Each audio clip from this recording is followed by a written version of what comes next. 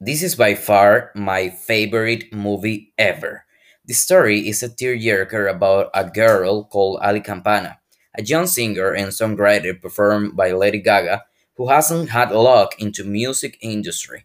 But one night while she's performing La Vie en Rose at a drag bar, she knows Jackson Maine, a famous singer performed by Bradley Cooper. That night, Jack falls in love with Ali and her voice.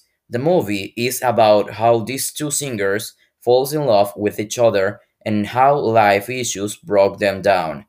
The soundtrack is amazing and I definitely recommend it.